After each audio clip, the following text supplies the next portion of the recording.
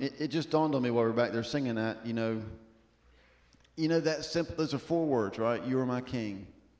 Well, you are my, yeah, okay. I went to Stanley County Schools. I had to think about that for just a second. I'm sorry. That was back before we got good teachers. So if you're a teacher now, don't be offended. Wasn't it a nice save? Thank you. Thank you. You are my king. Here's what I was thinking about over there while we were singing that.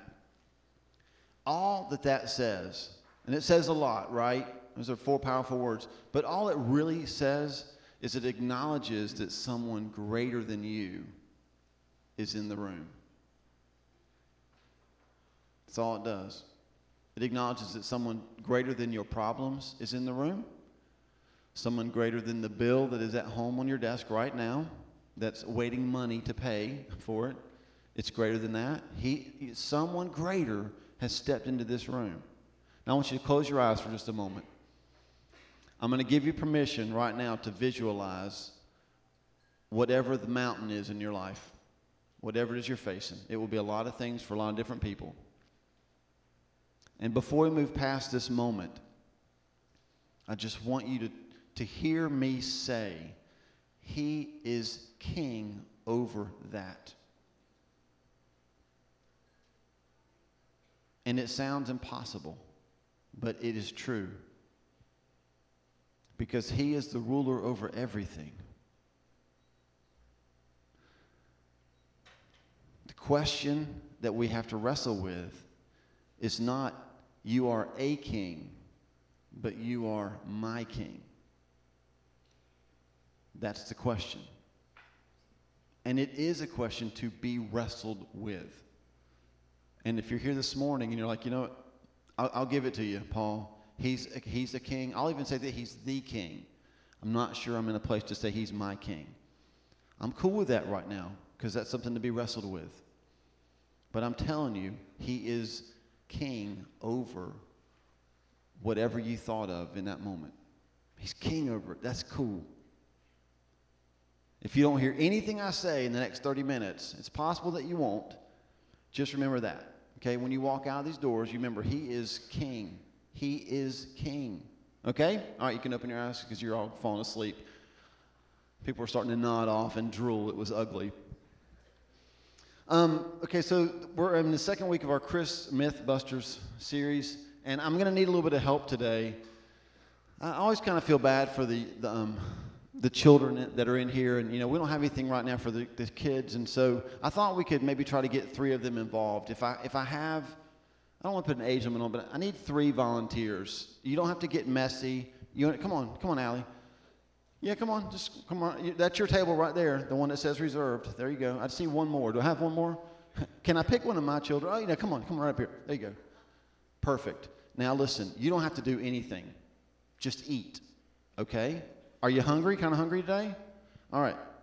So what I have for you, and you have to forgive me, I was a youth pastor for 20 years, okay? So I'm all about this kind of stuff. If this is beneath you, get a life.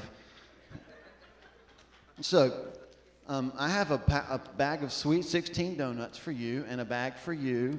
And where are the parents of these wonderfully mild children right now?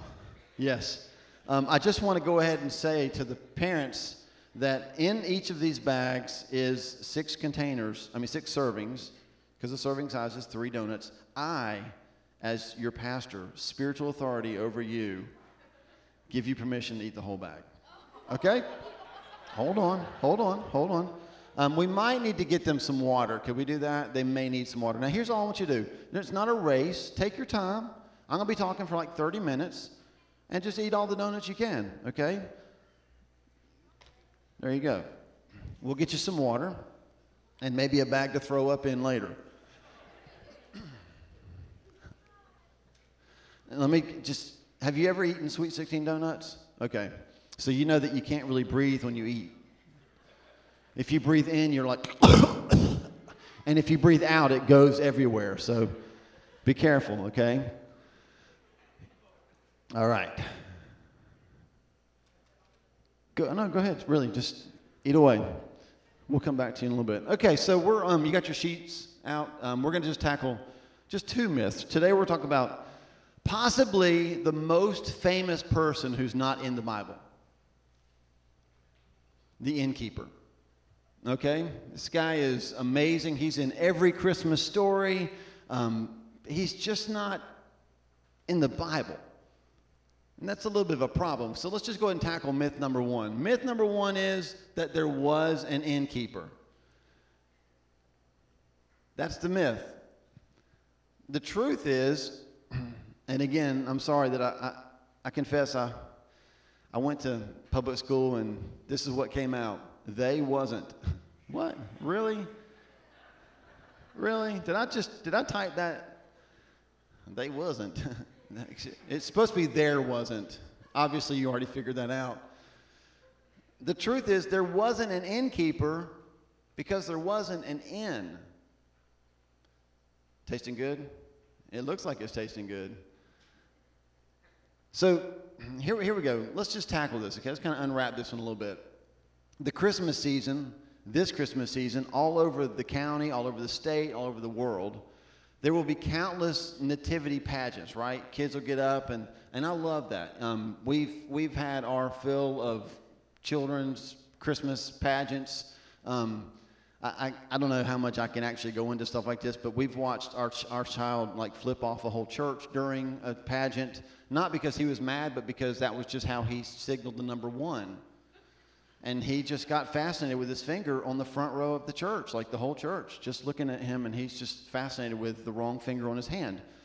We've seen shepherds pick up the staffs and shoot people, take out the entire nativity, you know, the whole deal. You'll hear entire sermons built around the innkeeper. Great sermons, heartwarming sermons, just built around a dude that's not in the Bible. I found this one. I love this. Church had their Christmas pageant, and this boy wanted to be Joseph for a very godly reason. He was crushing on Mary, okay? But he didn't get the part of Joseph. He got the part of the innkeeper. So when they knocked on his door, he opened it. He reached out and grabbed Mary by the wrist and pulled her in, pushed Joseph to the side and said, "There's room for you, but there's no room for you." And he slammed the door. Great story. Just, dude, the innkeeper's not in the Bible. So we have to ask ourselves this question. How did the innkeeper get into the Christmas story? It's all in Luke chapter 2, verse 7. We'll start in verse 1 because it's good to read the Christmas story. In those days, Caesar Augustus issued a decree that a census should be taken of the entire Roman world. This was the first census that took place while Quirinius was governor of Syria, and everyone went to his own town to register. So Joseph also went up from the town of Nazareth in Galilee to Judea, to Bethlehem, the town of David, because he belonged to the house and line of David. Verse 5 says, he went there to register with Mary, who was pledged to be married to him and was expecting a child. And while they were there, the time came for the baby to be born. She gave birth to her firstborn, a son. She wrapped him in clothes and placed him in a manger because there was no room for them in the inn. And that verse right there is where the innkeeper popped in. Because there's no room for them in the inn. For years, we read that, we picture, right, we kind of picture Mary up on the donkey, riding. She's great with child, like the bump on, like if she's on a donkey, if she's on a camel, like if she was on a camel, can you imagine that? Like the bump on the camel would match the bump she had. It'd be crazy, wouldn't it? 'Cause she's great with child. Great with child. I actually saw, I don't know if I should say this out loud because it's being videoed, but I actually saw a person get on the platform and have a pregnant woman stand up and said she would, look, she's great with child. I was like, that's the way to get slapped, isn't it? Calling out how big a pregnant woman's belly is. Dude, you're an idiot. You have public speaking lessons, right? So we see these pictures of them traveling. We know that they're weary, and we read this, there's no room in the inn. So we just assume, right? We just assume that that's the Holiday Inn Express. Well, they're going somewhere where they're just going to, and there were inns like that in the Bible. As a matter of fact, you've read about them. Luke chapter 10, verse 34. A little Greek lesson here. The word there is pandochion. Sounds like something you're going to eat later at the Chinese restaurant, doesn't it? I'd like a large order of pando chion, please. That's the Greek word, and that literally does mean inn. That's the word that's used in the story of the Good Samaritan. And he actually mentions that he pays the innkeeper. Innkeeper's mentioned in that story. You know why? Because that was an inn. Like people would come up, they were traveling, they would pay for a room. The Good Samaritan put the guy that was beat up in the room, and then he paid the innkeeper to take care of him. The only problem is Luke uses that word for the Holiday Inn Express type of inn, but in our story, he doesn't use that word. He used a whole different Greek word. It's kataluma, and it refers to a guest room in a private home. There's no innkeeper there. It's just a guest room in a private home. Luke uses the same word in Luke 22, verse 11, when he told his disciples, hey, go and ask the man, can we use your guest room for the Last Supper? So you got to ask yourself, Luke's using the same word in two places, a different word in another place. So here, when he uses the word for guest room, he really means guest room. Maybe that doesn't flow so well in all the songs that we've written over the years. Maybe it's harder to kind of make that feel good when you're watching a Christmas pageant. It's a whole lot better to have a kid open the door and go, there's no room here. But the truth of the matter is, these guys just journeyed in from out of town, and there is no room in the inn because the guest room's already been taken up. There's no innkeeper because there's no inn. So let's see if we can apply this to our lives today. Let me just suggest one thing to think about, and then I'll give you the application. Because there wasn't a jerk for an innkeeper who said no to Mary and Joseph, here's the application. We can't point at someone else. Let me just suggest this to you. We like having an innkeeper in the story. We like having a scapegoat. Kind of takes the attention off of us. Because we read the story and think, well, if I had been the innkeeper, I would have made room. I heard a great story about a kid who said, there's no room for you in the inn. And when they started to walk away, he said, but wait, you can have mine. Great story, not biblical. And the truth of the matter is, if you read Jeremiah 17:9, if you read Romans chapter 3, verses 10 to 12, you know what you'll find out? That our heart is deceitful above all things, that all have sinned and fallen short of the glory of God. And that means, let's paraphrase it, none of us, if we had been the innkeeper, would have volunteered our room. None of us. We like to think that we would, and as long as the innkeeper didn't, we can always say, he's a jerk, but I wouldn't have been. But the Bible says you and I would have been jerks too. Apart from Christ, we would never have offered our own room. So the application this morning is, because there's no innkeeper in the Christmas story, we can't point our finger at anybody else. We have to start dealing with ourselves. We have to start examining our hearts, asking ourselves questions. What would we have done, and what are we doing today with Jesus? And that leads to myth number 2. A cold world shoved Jesus to the back. We probably don't ever say it quite like that, but we do pretty much believe that those people that didn't make room for Jesus were jerks. A cold world pushed him to the back, shoved Jesus to the back. So let's talk about this. Where was the guest room? And then I'll tell you what the truth is. Because they were traveling to Joseph's hometown, more than likely they went to one of his relatives' homes.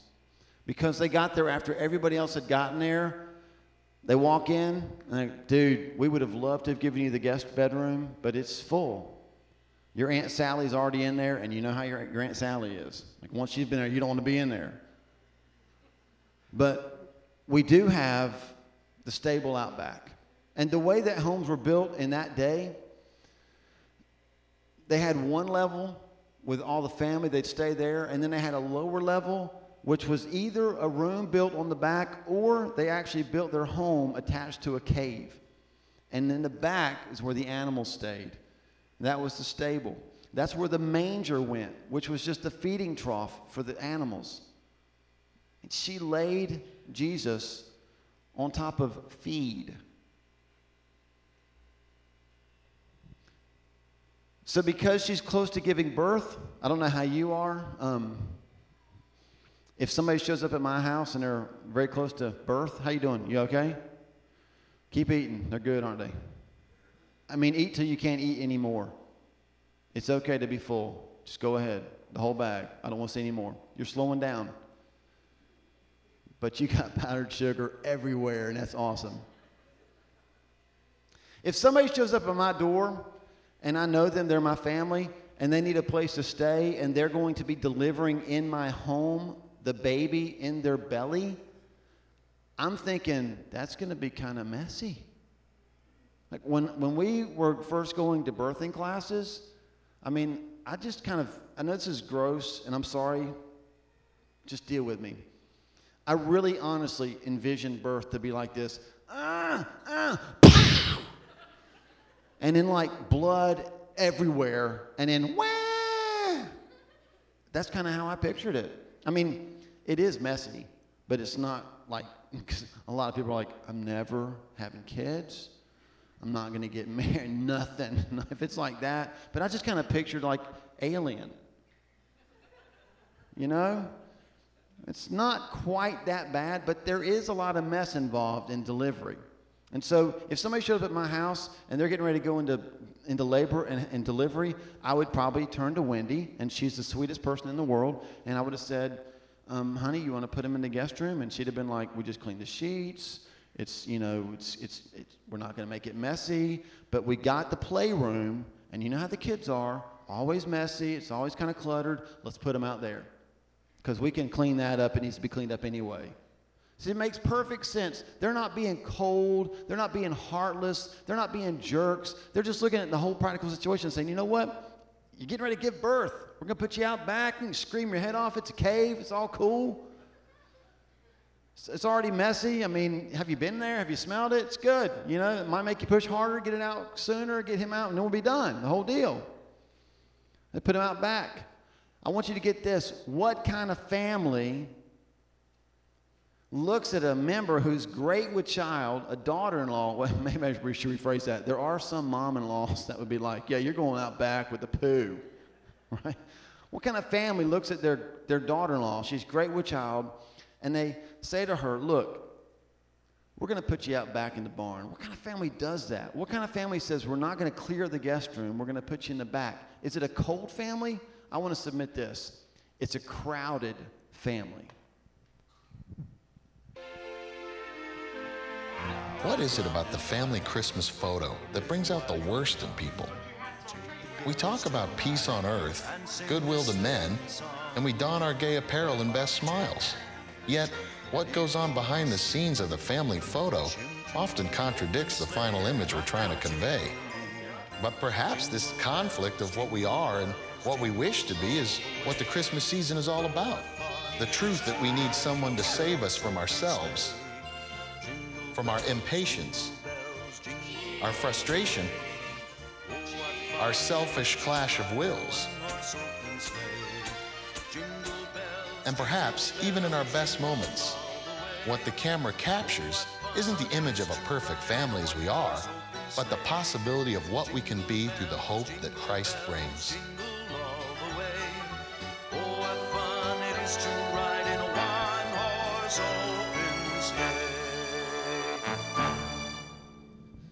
So is it a cold family that shoves Jesus to the back? That's the myth. Here's the truth. It was a crowded family that showed Jesus what they had. I want to make sure that I get this across.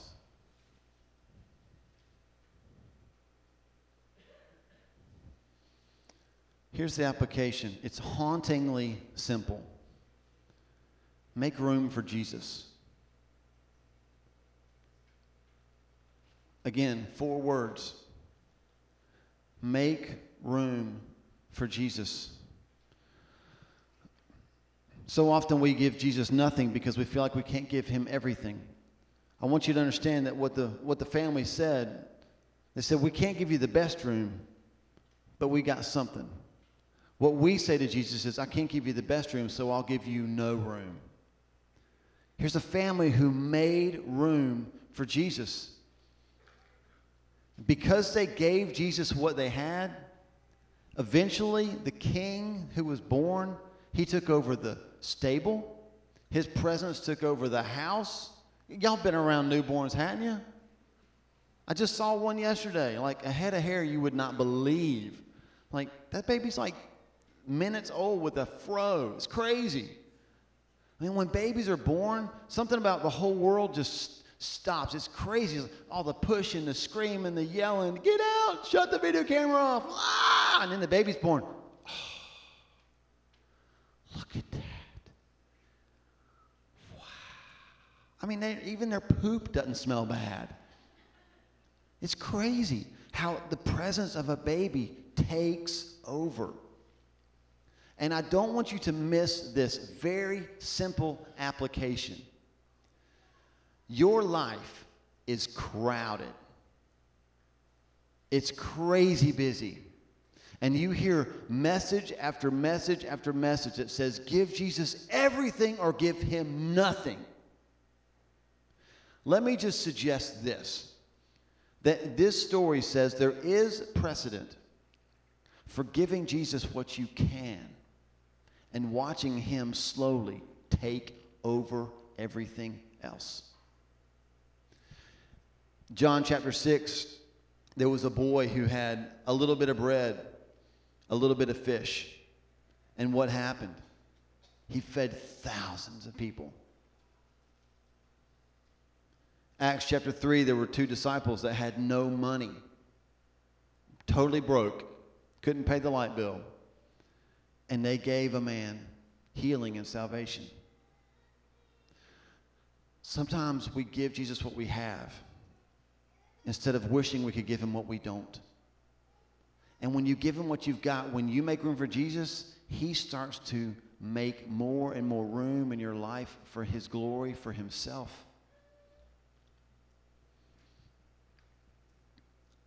How are we doing? Are you getting full? You're done?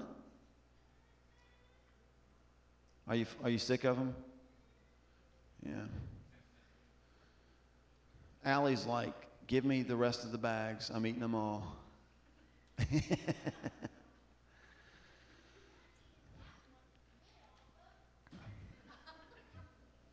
That's a smart girl right there. I don't know if you heard that, but she said, I'm not eating that one you spit off of. Or you bit off of. Yeah. I think he chewed it up and spit it back in the bag, actually. It's kind of gross. Can I get you anything else? Turkey, ham, water. You want some more water? Well, have you ever heard the expression, now Wendy had never heard this, but I've heard there's always room for Jell-O. You ever heard that? I've heard that all my life. I know you're full and all, but I think, y'all get the Jell-O? We got some Jell-O. I'm just curious to see if you can fit Jell-O in your belly after you're full. You think you can fit Jell-O? Yeah. I think Allie can fit anything. Can you fit a rhinoceros? All right. So, go ahead, sit down. Just keep eating. Now, here's the deal. I'm loving watching him chow that Jell-O down. I got $5 for each one of you if you eat all that Jell-O.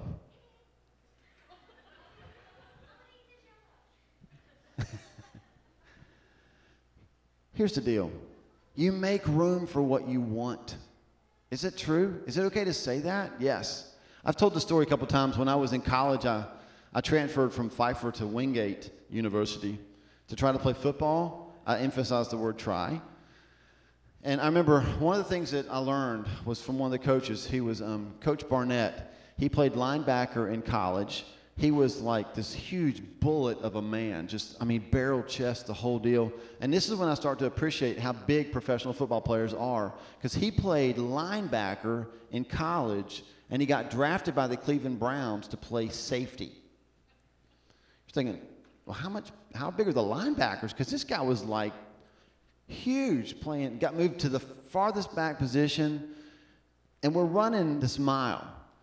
And I'm out of shape, you know, I'm with a couple guys. We're just kind of just going slow, and he comes driving up on his golf cart, which used to always kind of make me mad. Like, the coach has the golf cart. What's up with that? And he's driving, he looks at us, and he goes, what are you doing? We're running. What's it look like we're doing? Yeah, but you're going slow.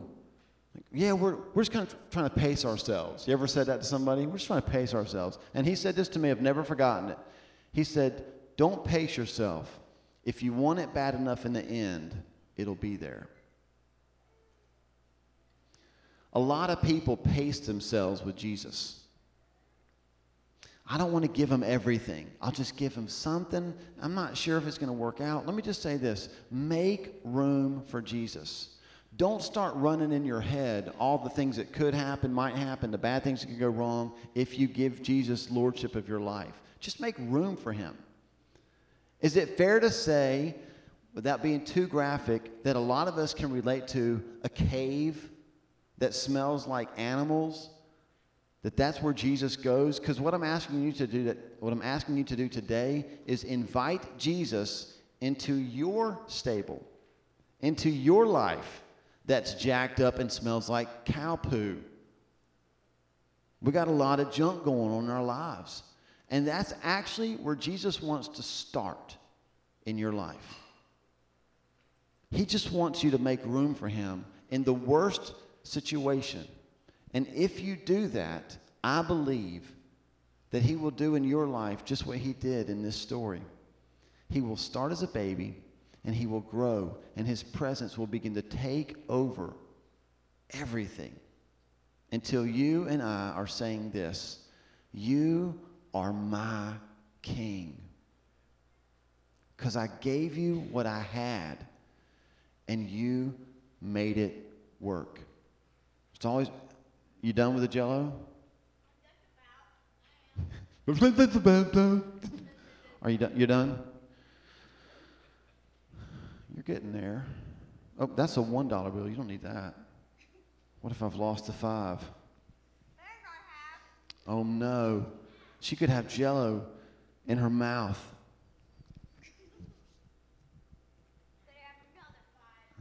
I have 1 right there, and I have 2 more 5s. I am lucky. So while they're finishing up the Jell-O, here's what I'm asking you to do. Just take a moment and close your eyes. I'm going to ask Phil to come up and just kind of pick on the guitar a little bit. Let me ask you this question.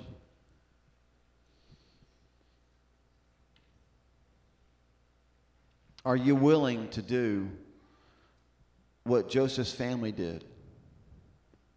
Are you willing to say, you know what? I think, Jesus, I'm supposed to give you everything. I can't do that. I can't. It's too crowded. I'm too overwhelmed. My life is too crazy. But I can start here. Are you willing to make room for Jesus? Are you willing to do what these children are doing right now?